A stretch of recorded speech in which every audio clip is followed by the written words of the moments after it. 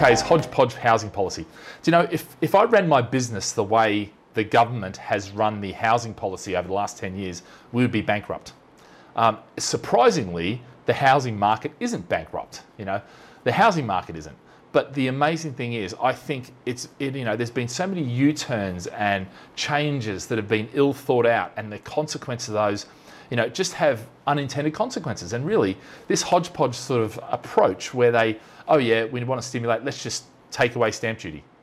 So now we've got all this backlog that we can't get through, and it's unlikely, if you haven't bought your property yet, getting solicitors or getting it. It's such a reactionary way of doing things, rather than actually coming up with a really good plan and then working that plan, which is how I think things should be. So, that's sort of my opinion, and I think, it's backed up in a lot of the stuff that we're doing. These things are, like even on evictions, U-turns, one day it's there, the next day it's not. There's no introduction to it. It's just on every aspect. There's no warning, there's no consultation, or no real consultation with the industry. And even when there is, if the government wants to do something, yeah, they may do consultation, but are they going to listen to it? Probably not,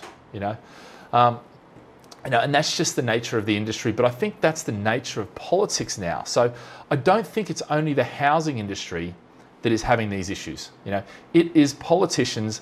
They are just not efficient leaders, and that's the real problem here. Okay, so look, this is just a huge delays and hodgepodge policy undermining the property market. It is, you've got the cladding risk, you've got cladding, you've got the solicitors can't get enough, or conveyancers can't get through in time, the lenders can't do the application. So there's so many things that are just being dealt with in this ridiculous manner, rather than planning it out, consulting, introducing it, and actually seeing how the consequences turn out, and then maybe adjusting it to that. But hopefully you get it right up front.